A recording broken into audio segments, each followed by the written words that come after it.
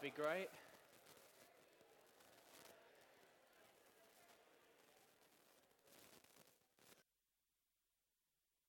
On. Oh.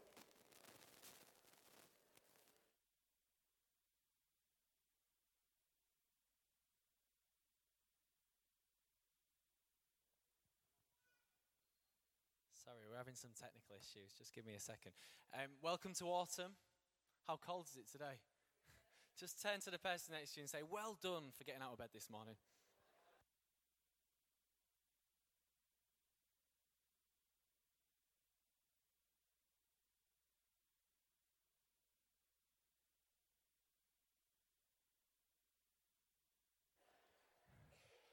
Brilliant. Welcome to Jubilee. My name's Dan. I'm one of the leaders here today at the church. And obviously I've come to this, so just warn me if I start to do this. Just like, do this. Do this to me to remind me to put the microphone up. It's great to have you here with us this morning. Special welcome if you're new, if you're visiting. I hope you've been made to feel welcome. Do stay around at the end to introduce yourself to us. We'd love to get to know you better. Just to apologise for the confusion with the prayer meetings. I was half asleep when I did the PowerPoint slide, and it is actually 7:30 on Tuesday morning that we're praying. So it's on the booklets. What says on the booklets is right. Ignore the screen. We're meeting at 7:30 on Tuesday morning, so please do join us then. So last week, Steve started our new series in which we are looking at the values of Regions Beyond, which is the family of churches that we're in relationship with. And what we're going to be doing over this term is we're going to be taking each value and we're just going to be looking at what it means for us to embrace that value. And the hope is that as a church, we will understand our identity within Regions Beyond, which will help us as a church grow and reach the city, the regions and the nations with the gospel. And today I'm looking at the second of those values, and I just wanted to say that it's not in any order of importance, but they all form part of who we are as a church in Regions Beyond. And the value that I'm going to look at today is that we are faithful to Scripture. So that is that we are committed to the faithful preaching and teaching of Scripture as our first and final authority. Now, when it talks about Scripture, what it is saying is it's talking about the words written in the pages of the Bible. So what the value is saying is that above all else, we value the words of this book and it has final authority in our lives. And I don't know what you think about the Bible today. You may think it's important, but you struggle to read it. You may not understand it. You may think it is boring. You may think it is irrelevant. Lots of people, even in churches, don't understand how a book written so long ago can have such an influence on people. We see the stories of Jesus, we see the parables, we see there's some good advice for living, but really we're not going to base our lives on it, surely. We're not going to allow it to have final authority. And the word authority is really interesting because throughout the Bible, God intends his creation, us, to live a life of complete wholeness. A Hebrew word called shalom. Now, in English, shalom can be translated as peace, but I think the word peace misses it because sometimes we see the word peace and we just think an absence of war. But the word shalom incorporated much more than that. It was complete wholeness, living life in every aspect as God intended. So God gives authority to people throughout the Bible in order to establish shalom, to live as we intended. But the problem is, as humans, we don't like authority, do we? Who likes authority? We see Adam and Eve in the Garden of Eden, and they are told they can eat whatever they want, but he gives them one rule. He sets the boundaries. He says, I have authority, and you can do whatever you want, just there's one fruit on one tree, just don't eat that one. But they say they have anything. They can choose anything, but they say, no, we don't like God having authority. We want to be in control, so we're going to disobey him, and we're going to eat the fruit that he forbidden. And since that point, we have rejected God's authority in our lives, and we have rejected the authority that God gives people over us. You must see that is true. If I put a big red button on the floor in front of me and said, do not press, what would you all want to do? You'd want to press the button. If you go out for a walk and you're walking down the footpath and you see a sign like this, what do you want to do? You want to walk on the grass. You went out in the morning and you had you didn't wake up and think, you know what I want to do today? I want to walk on some grass. You didn't go out of the house going, what I really want to do is walk on some grass. Suddenly you see this sign and all you can think about is, I want to walk on the grass. It's because we don't like authority. We don't like to be told what to do. We see authority and we want to reject it. And since Adam and Eve, we have all rejected authority many, many times. And we don't like authority because it threatens our independence. We want to be free and we want to do what we want to do. However, as Christians, when we choose to follow Jesus, we recognize that someone else is in control and it's not us. We recognize that Jesus is our King and therefore we are living under his rule in his kingdom. So when we say that the Bible has first and final authority, it seems a little bit uncomfortable, but that is just because we understand authority in a wrong way. We live in a world that delights and sometimes even celebrates rejection of authority. And so this morning, I want to look at why Scripture is our authority and why we are so committed to the preaching and teaching of Scripture here at Jubilee and in regions beyond. So firstly, why is Scripture our first and final authority? Who's read any of this? Put your hand up. It's an incredible read. It has history. It has poetry. It has letters and stories and parables. The Guinness World Records say it's impossible to know how many copies of the Bible have been sold, but they are in no doubt that it is the best-selling book of all time. But is it more than just a good read? As I've already said, as Christians, we have a king who is in charge, and we are in his kingdom. Jesus is our king, and he has authority in our lives. Now, how we have come to know Jesus is really, really important. Because many people outside of the church think that we have decided that the Bible is an important book. We read our Bibles, and we find Jesus saying he's God, and therefore we follow him because the Bible tells us to. However, that's not what we're doing. We meet Jesus, revealed to us through Scripture and personal experience, and then we follow Scripture because we believe in Jesus. And that is the reason why so many people can read the Bible and they just find some good morals, some interesting stories. Because without meeting Jesus, it is just a book to them. Scripture has authority because Jesus of Nazareth believed divine authority was expressed through, firstly, Hebrew Scriptures, secondly, his own teaching and actions, and thirdly, the teachings and actions of those he delegated as apostles. Therefore, when we open the Bible, we find a collection of Hebrew Scriptures from Genesis to Malachi. We then find Jesus' own teaching and actions, Matthew to John. And then we find the teachings and actions of those Jesus delegated as his apostles from Acts to Revelation. And all of them have authority because we follow Jesus as our King. And he says they hold divine authority.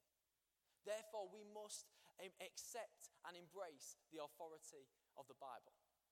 Not just the bits we like or just the words that Jesus said, but Scripture in its entirety. In a short while, I'm going to give you a little bit of application about how to handle this book and allow it to have authority in your life. But first, I want you to understand that we believe Scripture has authority because we believe in Jesus. And that means that those who don't believe in Jesus cannot be expected to have this book as authority in their lives. Therefore, for those outside of the church, our aim is not to impose the authority of Scripture on people, but it is instead about showing them Jesus. We are committed to Scripture. It has authority in our lives because we follow Jesus. So why are we committed to preaching and teaching of the gospel? Well, firstly, because it reveals who God is. We all know how important communication is in relationships. We see the breakdown in relationships happen so often because we don't learn to communicate well. I've been married for just over 4 years, and to Rachel at the back, and we've had to learn how to communicate well. And part of learning to communicate is that I need to listen when she speaks. Yeah? If I constantly ignore her or constantly interrupt her, I don't know why she's laughing at the back. If I constantly ignore her or constantly interrupt her, then quickly we have issues. And if I really want to know Rachel, then I prioritize hearing her voice. The same is true if we want to know God. If we want to know God, then we need to hear his voice. And the primary way that God speaks to his people is through the Bible. Scripture, from the very beginning, is a story about God and his people. Right at the start, in Genesis 1:1-3, we find God speaking. It says this: "In the beginning, God created the heavens and the earth. Now the earth was formless and empty, and darkness was over the surface of the earth.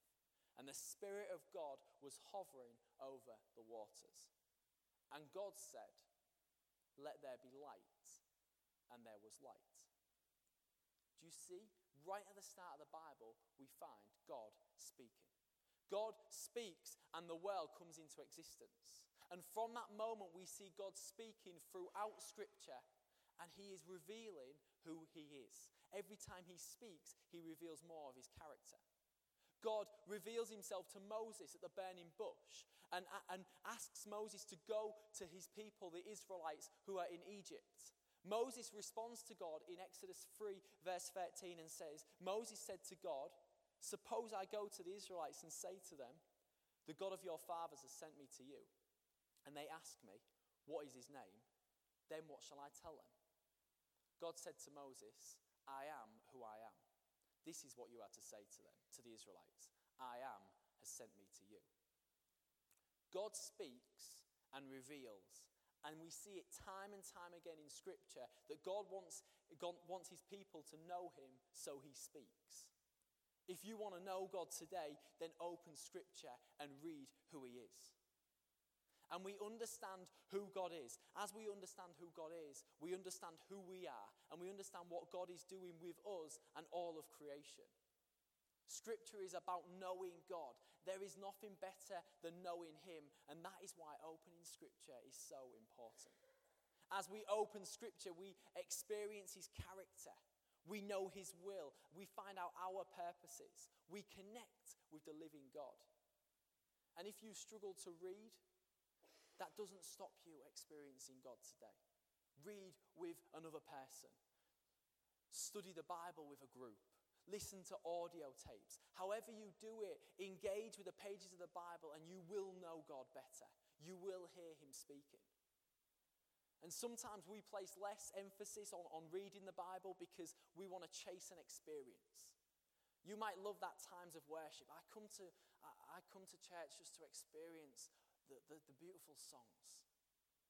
Now you might love great times of worship, but Scripture must take authority over experience every single time. If we want to know God, we find it in Scripture. Of course, experiences of God are powerful, but if you are experiencing things of God that cannot be explained or interpreted through this book, then I would suggest that you are not experiencing God. Because when God moves, he is always true to his word. And if you are seeking direction in your life, you want to know what God's purposes are, we sometimes get people who come to us and say, "I just want to know what God wants me to do in my life." Or, "I want to know what God thinks about this." Start here, because God has already spoken. So firstly, we are committed to Scripture. It has authority because of Jesus. And then we are committed to it because it reveals God to us. And then secondly, because it changes us. I'm sure if I asked you what your favourite film was, actually, let's do this. We've got a bit of time. Person next to you, tell them what your favourite film is. Go. Look, you know. Go. Tell them what your favourite film is.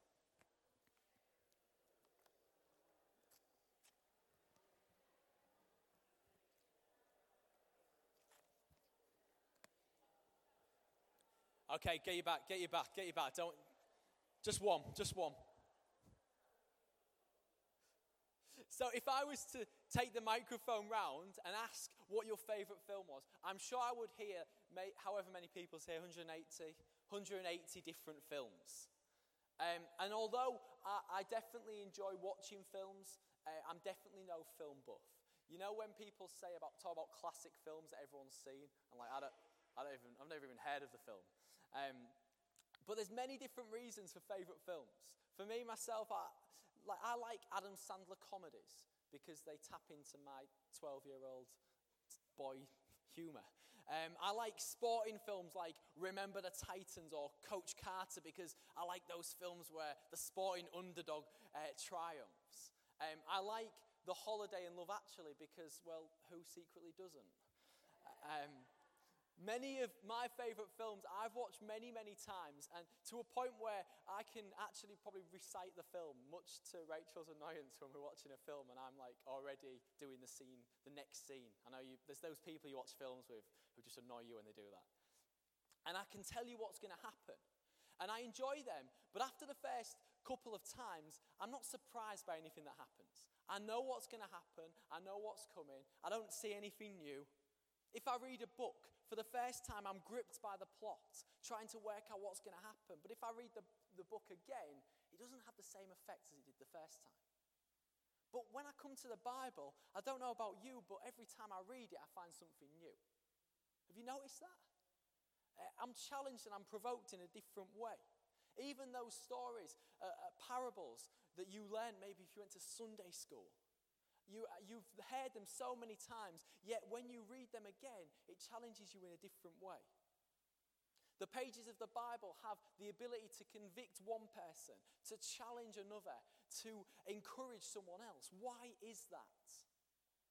Well, Hebrews 4 verse 12 says, "For the word of God is alive and active, sharper than any double-edged sword. It penetrates even to dividing soul and spirit, joints and marrow. It judges the thoughts and the attitudes of the heart." The Bible is no ordinary book, but it is the Word of God which is alive and active. Steve mentioned that this morning already. And therefore, each time we engage with it, it has the ability to change us. Scripture reveals our motives. It challenges us. It encourages us. It provokes us. It teaches us. It judges. It convicts. As we read Scripture, we submit our lives to what God has said, and then we allow the Holy Spirit to work in us to change us. God speaks, and when he speaks with authority. And when God speaks, things happen. We see in creation, as I've already mentioned, we see God speaking, and the world comes into existence. We see it in the early church in Acts. As the believers first preach Scripture, it says, the word of God continued to spread and to flourish. That is why we preach at Jubilee. Not because we are the world's greatest debaters of faith, not because we believe we can persuade people, but because we believe that when the Holy Spirit is active, when God does something in people's hearts, when the word of God is spoken. That is why Paul could say in 1 Corinthians 2 verse 14, "My message and my preaching were not with wise and persuasive words, but with a demonstration of the Spirit's power."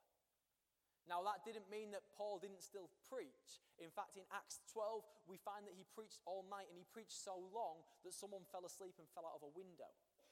Now that's not happened to me yet. Keep going for it though.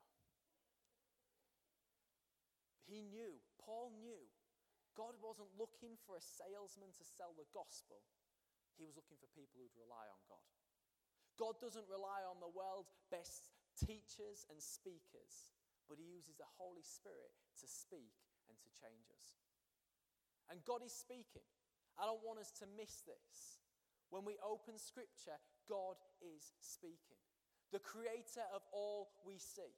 The one who is in control. The one who is never taken by surprise. He is never ill-equipped. He is never scared. He is never hopeless. He is never absent. He never gets stressed.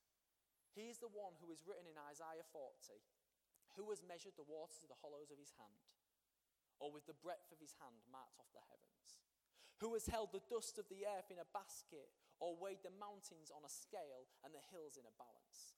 Who can fathom the Spirit of the Lord, or instruct the Lord as his counselor? I don't know who is your ultimate authority today. You might think it's your parents. You might think it's your school. You might think it's the debt collector or the drug dealer or the police. You may think it's your employer. You may think it's the government. You may think it's Donald Trump. You may think it's North Korea. God is above every authority in your life.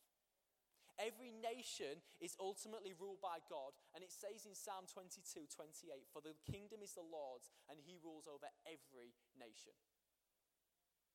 Such is his power that Isaiah could confidently proclaim of the greatness of his government and peace, there will be no end. He will reign on David's throne and over his kingdom, establishing and upholding it with justice and righteousness from that time on and forever. The zeal of the Lord Almighty will accomplish this. So here's the thing. The one who has authority over everything, the one who has written his words down, who speaks to his people from this book, wants a relationship with you. Not a master and a slave, not a jailer and a criminal, not an angry parent and a naughty child, but an intimate father loving his sons and daughters. And in that relationship, he longs to speak. He longs to have an intimate relationship with you. He sees you as you are. He sees the mess you have made. He knows your deepest, darkest secrets. He knows the way you have rejected him, but he holds back nothing of his affection. To the point where he sends his only son, Jesus, to this earth, to live as a man and to die on a cross, to take the punishment that we deserved on himself so that we could have a relationship with our Heavenly Father. And if that wasn't enough, and it is, but if it wasn't enough, he then uses his authority to care for us, to change us, to guarantee an inheritance for eternity with Jesus ruling as our King. And then he speaks through the pages of Scripture. He reveals who he is, who we are, and the plan he has for us, and then he invites us into the story. It is an incredible, incredible privilege. So I want to look, just as we finish, about what it means for us in practice to treat Scripture as our first and final authority. And here, just a few suggestions. This isn't exhaustive. I'm sure you could come up with your own. But this is what I thought about what it means for Scripture to have a final authority for us as a church. Firstly, really simply, we preach Scripture. I've already spoken about it, but we prioritize the Word of God being spoken on Sundays, but also as we gather in small groups like growth groups. Secondly, we give it priority in our lives. Whether you can read or not, you need to give time to engage with God through Scripture. Use audio tapes, use study notes, meet up with others to read. Dedicate part of your day to reading Scripture, because as you do, you will feed yourself with the Word of God, which will change you. Thirdly, it means we grapple with it. It's not an easy read. If you've not read this book, I can't give you any other explanation. It's not an easy read. This is not going to be something that you're going to sit down this afternoon and you're going to read all the way through and suddenly understand it. It's not going to happen. It is not an easy read. It takes time to work out what it means. It's a collection of 66 writings. And within those 66, there's many different genres. So we need to take time getting to know the purpose of the writing, how the original hearers would have heard it, what the context it was written into. But we grapple with it. We take time to get to know this book. Fourthly, we learn how to apply it. When it comes to the Bible, I think there's 3 ways that we can approach it. And I've seen all 3 done. The first one is that we can sort of take this book and we can say, well, it's a really old book, so I'll value it, but it has little relevance to how I live now. So we ignore most of its teachings. That's the first extreme. The other extreme is that we take it all literally and we just say, well, we're just going to live our lives as this book says, straight, as we were living in that moment. Or we just pick and choose the verses that we like. I'm sure we've all done that before. Or the third one, which is the healthy one, is that we can assume that all scripture is relevant for our faith and our practice, but we dedicate ourselves to study and reflection to work out how we apply it, living in Hull in 2017. Learn to apply the Bible. If you don't understand what it means, spend time getting to know it. Ask someone who maybe can help to sit down and explain scripture to you. Number 5 is that we value scripture above every opinion. This is a big one. This is big because honestly, most people will think you're absolutely crazy living life by this book. We see it. Even I grew up in the Church of England. The Synod, we saw that happen. We saw them value other people's opinions higher than Scripture. And when we value other people higher than Scripture, we try and be popular. We try and say opinions that will make us liked. That's not what Scripture does. It means that we value Scripture above every opinion, even if it means that it's not popular what we say, even when it means that we face opposition. We are people who are called to be light into the darkness. And that means that we don't adapt. We don't adapt to become relevant. We're not called to be relevant as a church. We're called to be light into the darkness. And that means that we have a timeless message that a hopeless world needs to hear. The world's broken. It doesn't need relevance. It needs something. It needs light. And then number 6, out of that, we allow it to become the loudest and most influential voice in our lives. Following Jesus means that we have to give up everything to follow him. We have to submit our earthly desires. We have to submit our opinions and our feelings to the one who is king, who has authority over our lives. And that means that as we read this book, we must submit to it and be challenged. And when we read things that grind against us, when we read things where we go, oh, I don't really know if I believe that, we say, no, Jesus has authority, so I'm going to believe it. And we're going to be changed by it. Number 7, we allow ourselves then, out of that, to be changed by it. James 1, be doers of the word and not hearers only. Otherwise, you are deceiving yourself. For anyone who hears the word but does not carry it out is like a man who looks at his face in a mirror and after observing himself goes away and immediately forgets what he looks like. But the one who looks intently into the perfect law of freedom and continues to do so, not being a forgetful hearer but an effective doer, he will be blessed in what he does. And then number 8, wherever you land on any of this, when you open scripture, let it lead you nearer to Jesus. 2 Timothy 2:15. Do your best to present yourself to God as one approved, a worker who does not need to be ashamed, but correctly handles the word of truth. If engaging with scripture doesn't make you more like Jesus, then you've missed something. You have come with the wrong motivations. We are not engaging scripture to become more intelligent. We are not trying to do it to show off in front of others. We want to know God so we can follow Jesus better and become more like him. That is our goal when we open scripture. So I want to leave you with a challenge this morning. And as we finish, I wonder if you would stand with me.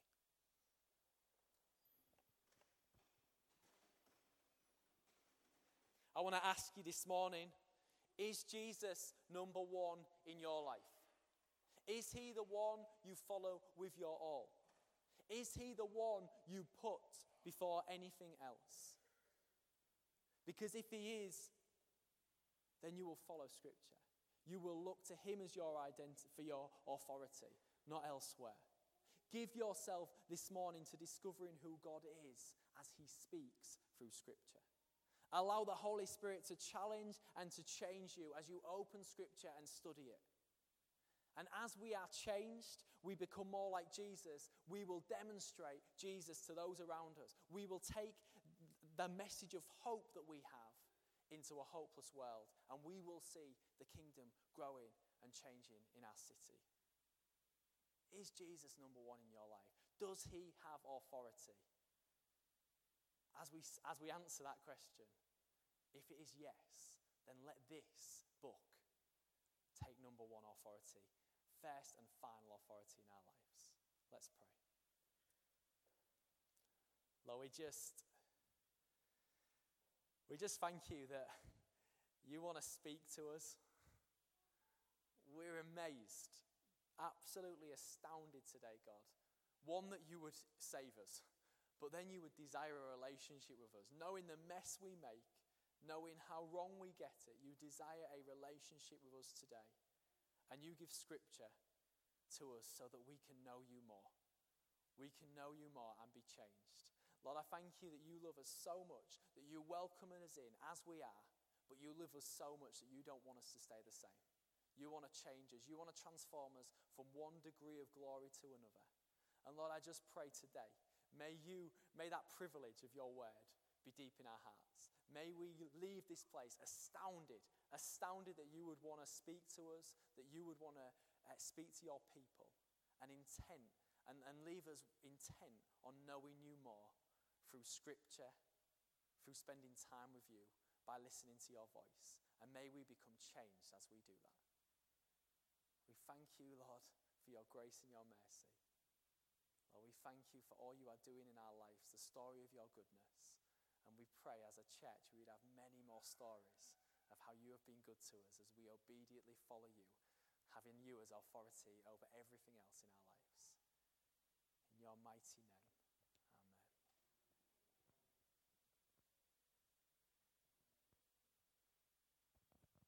Thank you so much for being with us this morning. I hope you've been challenged and go away changed and wanting to change. Please join us for prayer this week. So we're here Tuesday, 7:30, Wednesday at 12, Thursday at 7:30. Come and join with us as we engage with God together, seeking him and receiving from him. Please do stay for coffee and get to know us a bit. Thank you so much for being with us here this morning.